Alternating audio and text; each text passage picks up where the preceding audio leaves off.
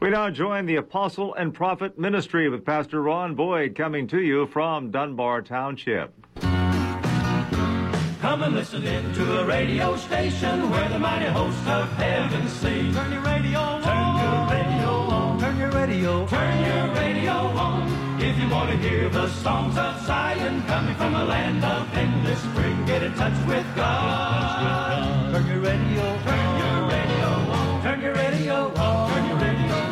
And listen to the music in the air. Turn your radio on. Turn your radio on. Heaven's glory share. Heaven's glory share. Turn the lights down low. Turn the lights down low. And listen to the Master's radio. Get in touch with God. Turn your radio. Turn your radio on.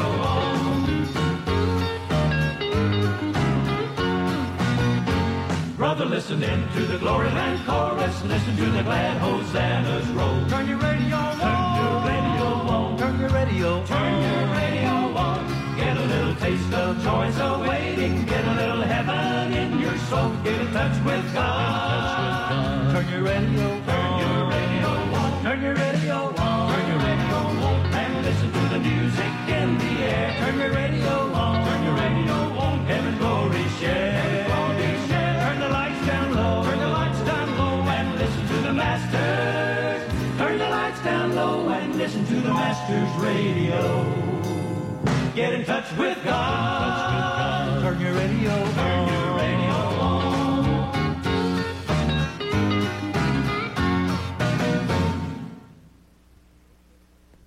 Well, praise the Lord Jesus Christ today. This is Brother Ronnie Boyd coming to you again today with the Apostle and Prophet Ministry.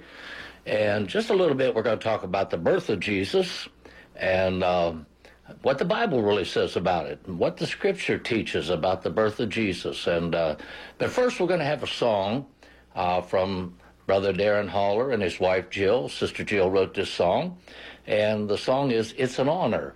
And to really understand what took place when Jesus came to earth, who it really was and is, and what he came for and how he came and all the promises that was fulfilled in the Word of God, it is a powerful thing. Even though that we do not celebrate Christmas, now that might sound very strange to you, but we don't celebrate this holiday that man has put together.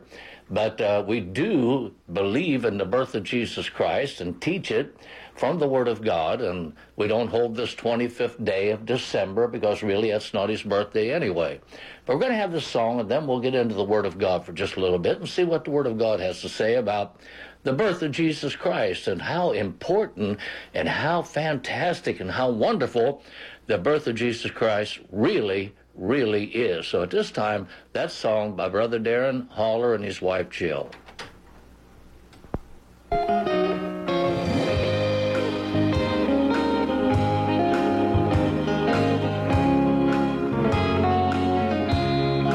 Lord, you're the same God that parted the Red Sea, and you're the one who raised the dead, made the blind to see,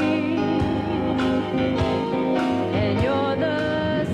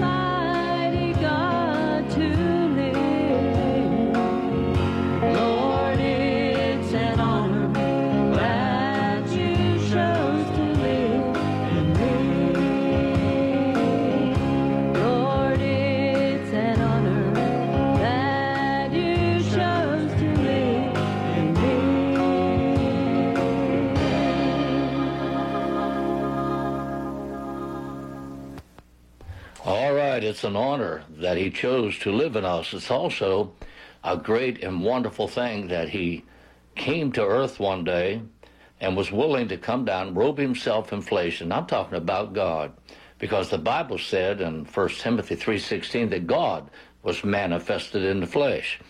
And I think about, he robed himself in flesh, walked among men, did things among them that no other man had ever done, and yet they rejected him and didn't want him. It's hard to understand. There was some that did, and there was some that followed him and received the blessings of God and received salvation. But it was a wonderful thing when he came. And sometimes we just don't realize how much was involved in the birth of Jesus Christ. Now, was he born on December 25th? No, I don't think so at all. And there's no record in the Bible, there's no place that said he was born on the 25th day of December. And that was man-made. And they came with a birthday of somebody else and a festival that they had in Rome for centuries before Jesus was ever born.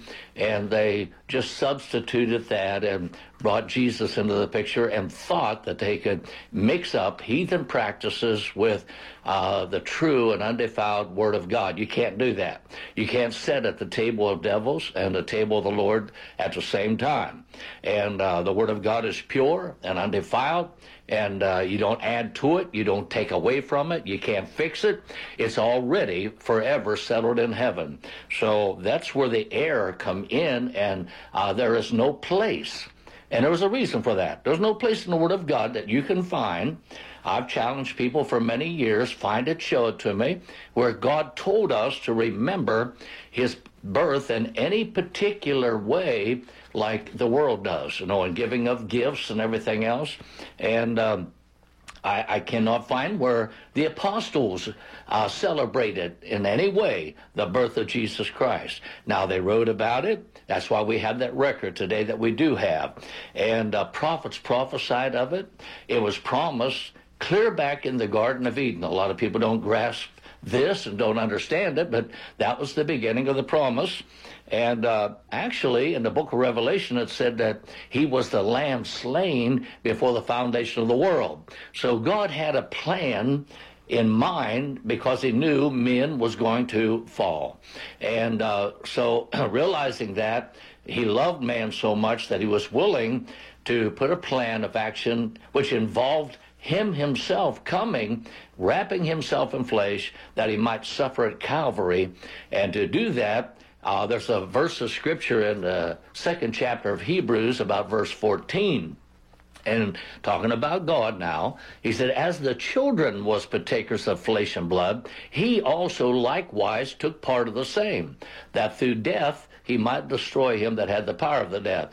So Jesus appeared many times in the Old Testament. Now somebody say, oh, that wasn't Jesus. Now that was the Father, or that was Jehovah or Yahweh. You hear all that. I said it was Jesus, because Jesus made a statement in the 8th chapter of the book of John, and he said this to those that was rejecting him at that time, didn't believe him. He said, before Abraham was, I am. Before Abraham was, I am. I want you to think about that.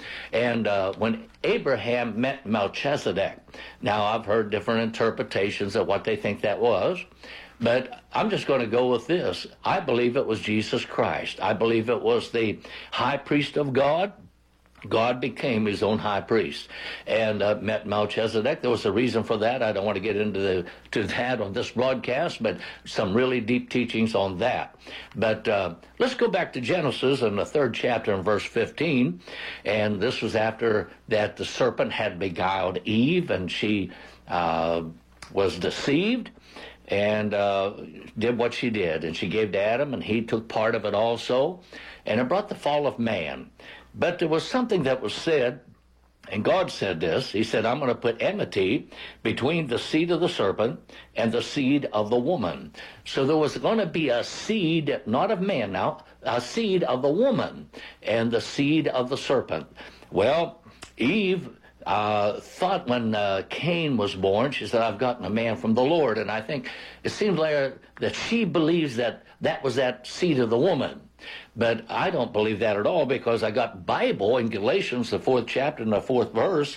It said, but when the fullness of time was come, God sent forth his son, made of a woman, made under the law. When the fullness of time was come, he was talking about Mary, and Mary was the one that had the child, and it was the seed of the woman. Man had nothing to do with it. The Holy Ghost overshadowed her, and she conceived, and she brought forth that child. So that was in the fullness of time, whenever that was time for Jesus to come on the scene, and for God himself. He came as a little baby, and he came at the appointed time. He was also the promised seed that was promised to Abraham. If you remember that story, in the 12th chapter of the book of Genesis, and about verse 3 and verse 7 both talk about it. And there was a seed promised to Abraham. And most people look at that and say, well, that was Isaac. Well, we know that Isaac was the natural, but there was something beyond that. If you go to Galatians, the 3rd chapter, and read verse 16. It reads like this, now to Abraham and his seed were the promises made. He saith not, and to seeds as of many, but as of one, and to thy seed, which is Christ. So Christ then was also the promised seed of Abraham. He was promised in the garden, and then again he is promised here to be the promised seed of Abraham. And so that seed came down through time. Now, another place where it crops up, and these are beautiful prophecies, and I'm talking about the birth of Jesus today. And maybe a little differently than what the world's doing and what they're talking about. I seen, in fact, the other day I was doing a little traveling, and I seen a manger scene. And it was beside a church. And then on the other side of the manger scene was, here comes Santa Claus with his sleigh, reindeers, and they was heading to the manger scene. Now, they thought that was a wonderful illustration. And what they're doing there is trying to mix heathen practices contrary to the Word of God, lies and everything, and make it part of the Word of God. You can't do that. You cannot do that. God will not have it. That's an abomination in the eyes of God whenever we try to do that. That's what this world has done with something that was so beautiful and so precious as the birth of Jesus. Another thing, on this 25th day of December, they claim that that was the birth. And this is interesting. We cannot deny the fact that Jesus Christ was the Lamb of God. All right, whenever he came to John to be baptized, the 3rd chapter of Matthew there, John made a statement, and he said, behold, the Lamb of God that taketh away the sins of the world. Now, I want you to think about that. Jesus was the Lamb of God. I happened to be at a lumber yard recently and getting some lumber, and there was another fellow there also getting some lumber, and we got talking. Turned out that he was a farmer. And in our conversation, I had asked him what kind of farming he did or something like that. And he said that he raised sheep, not cattle, but sheep. And I had heard this, so, boy, that question came right up in my mind. I said, I got a question for you. I said, when are most sheep born? And what time of the year? And he said, well, in the springtime. He said, now, occasionally there'll be one maybe late January or February, but he said most of the lambs are born in the spring of the year. Now, he didn't say nothing about the fall or the summer. He said in the spring of the year. So I had heard that before. And I never raised sheep, so I wasn't sure. So I asked this man, and he confirmed that very statement. Now, if Jesus was the Lamb of God, then I believe that he was not born in the wintertime, but I believe he was born in the spring of the year. And then there's other indications in the Word of God that point to that very much. And so I look at these things and I see what man has done, how he has corrupted the Word of God, trying to mix pagan things in with the precious precious Word of God, the things that God did, how great and wonderful the things that God has done. And again, we get back into the Word of God, and we know that not only was the promised seed of Abraham, but we read another promise in the Word of God that Moses spoke, and it's found in Deuteronomy, the 18th chapter, about the 18th verse. And Moses spoke about a day that there would be a prophet come upon the face of the earth, and like Moses, and all the people was going to have to hear that prophet. And who was that prophet that he was speaking about? He was talking about Jesus Christ. Well, in Luke, the 24th chapter and verse 9, Jesus, after the resurrection, is walking along the road, and there was two disciples, I think it was, and one of them was named Cleopas. And they did not recognize Jesus at this point. So they're walking with him, and he asked them, he said, "Why are you sad? What's going on?" Well, he knew, but he's just trying to, he wants to reveal himself to them, but he starts all these questions, and they said, "Well, are you a stranger? Don't you know what has happened?" And they begin to describe how that he was crucified and put in a tomb, and some of them have been to the tomb and say he's not there. And so they're talking like that as they're walking on the road to Emmaus. And he began to teach them from the prophets and from Psalms and from Moses, the law, all things concerning himself. And finally said at meet with them in their house, if you read the whole story, and they recognized him when they began to break bread with him there at the house. But Cleopas said something to him. He said about Jesus, he said he was a prophet, mighty in word and in deed. And what these things are in the New Testament, fulfilling prophecies that was spoken in the Old Testament, confirmation. So Moses spoke about him then. And then we find in Samuel, 2 Samuel, about the 7th chapter, verses 12 and 16, he was the promised seed of David. David, God had made David a promise his seed would sit upon the throne of Israel forever. He made him a promise that his son would build the house. And we know that there was, again, the natural, Solomon. Solomon built the temple. But really, that wasn't the spiritual side of that promise. The spiritual side was when Jesus Christ came. He was the seed of David. And you'll find that in Romans 1st chapter and verse 3.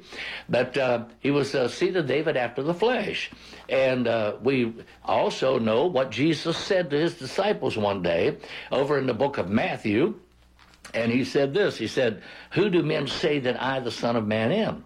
Well, they had different ideas. They'd heard different things. And then he asked them directly, "Who do you think I am?" Well, Peter spoke up and he said, "Thou art the Christ, the Son of the living God." And he said to him, he said, "Now, Peter, flesh and blood didn't reveal that to you, but my Father which is in heaven, he revealed that." And so then something else was said. He said, "And upon this rock," he said, you know, that Peter was going to be called Cephas, which was his interpretation of stone. And he said, "But upon this rock, I'm going to build my church, and the gates of hell shall not prevail against it." So then actually, you go back to that 7th chapter of the book of 2 Samuel, where he's talking to David about his son would build the house. He was actually spiritually talking about Jesus Christ, the Son of David, and he's going to build the house. He's going to build the church, and the gates of hell will not prevail against it. Every time that man built the temple, you can read it through history, it was destroyed at some point in time by man. But I'm going to tell you one thing: when Jesus builds the house, it will not be destroyed by man. It said the gates of hell shall not prevail against it. So we find another promise about the coming birth of Jesus Christ. That's what it's talking about, all this. Now you go to Isaiah, all right, and here's another wonderful prophecy. It's in the 7th chapter of Isaiah, about verse 14, and it said, "A virgin." Now God was going to give them a sign. They even know that the king at that time said he didn't want a sign. And he said, "No, I'm going to give you a sign now." He said, "A virgin will conceive and bring forth a child, a son, and thou shalt call his name Emmanuel." Well, that's in the Old Testament. That's in the book of Isaiah, 7th chapter, verse 14. Well, you go up to the book of Matthew, the 1st chapter, and verse 23. They're talking about the birth of Jesus, and there's the confirmation. Not only did the angel say, thou shalt call his name Jesus in verse 21, for he shall save his people from their sin, but in verse 23, here is confirmation of that particular prophecy back in Isaiah. And it said that his name would be called Emmanuel, being interpreted God with us. So again, we have confirmation in the Word of God about the birth of Jesus, him coming, and what was going to happen. So that's very interesting whenever we begin to find these prophecies in the Word of God. Then you find in Isaiah 9 and 6, it said, unto us a child is born, unto us a son is given, and the government shall be upon his shoulders, and his name shall be called Wonderful, Counselor, the Mighty God, the Everlasting Father, and the Prince of Peace. And I don't have time in this broadcast to even break that scripture down and begin to preach on it, because you could go for hours just on those names and preaching about how Jesus fulfilled every bit of that. But we find in John 3:16 a scripture that is quoted an awful lot in the world today. Now look at John 3:16. It's a fulfillment of Isaiah 9 and 6. And for God so loved the world that he gave his only begotten Son, that whosoever should believe upon him shall not perish but have everlasting life. Now that's a fulfillment of what Isaiah said in the 9th chapter, verse 6. And unto us a child is born, and a son is given, and he was born in Bethlehem, and then he was given at Calvary. So we find that it's because God loved the world that that event took place. And then you go to Malachi 3, is another confirmation of the Word of God, and it said that the Lord whom you seek will suddenly come to his temple, even the messenger of the covenant whom you delight in. Then you come up to the New Testament, and there's just a lot of places. A couple of them would be Luke, the 2nd chapter, when the baby was brought to the temple of God. Then later on, when he was 12 years old, he sat in the temple. And then later on, he rebuked the money changers, drove them out of the temple. And so there's a lot of confirmation in the New Testament, and even in the book of Luke, the 4th chapter, when he was at his Nazareth, at his own hometown, how he went to the synagogue, and he got up and stood and read and told them, the Spirit of the Lord is upon me. He hath anointed me to preach the gospel, and what he was going to do. That was a fulfillment of another chapter in the book of Isaiah.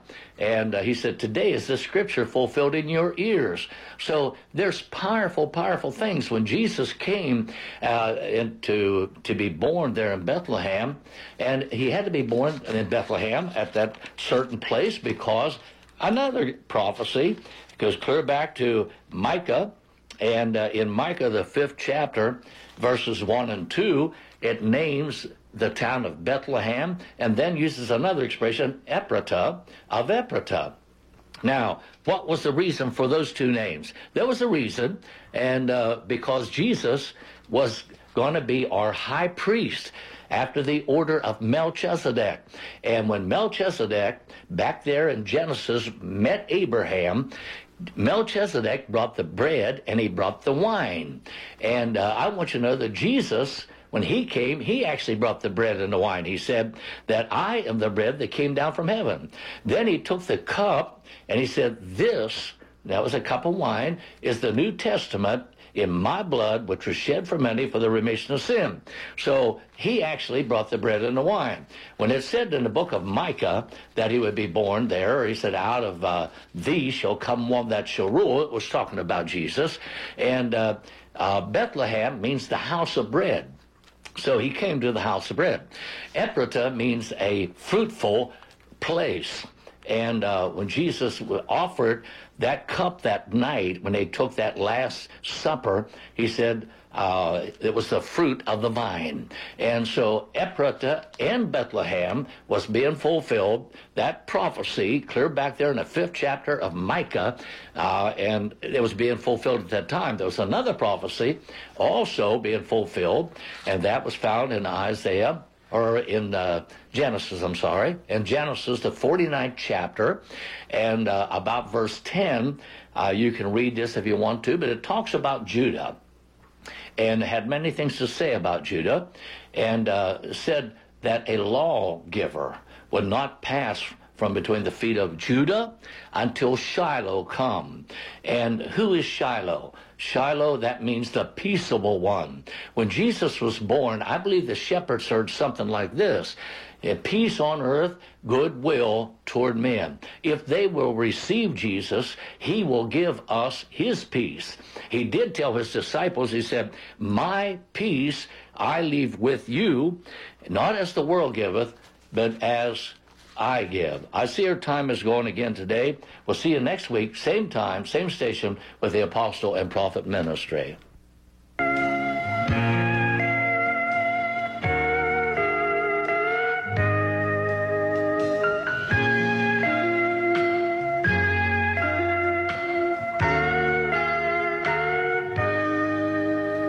The wonder of wonders. Oh, how. You have been listening to the Apostle and Prophet Ministry with Pastor Ron Boyd, inviting you to join him again next Sunday morning at this same time here on WMBS.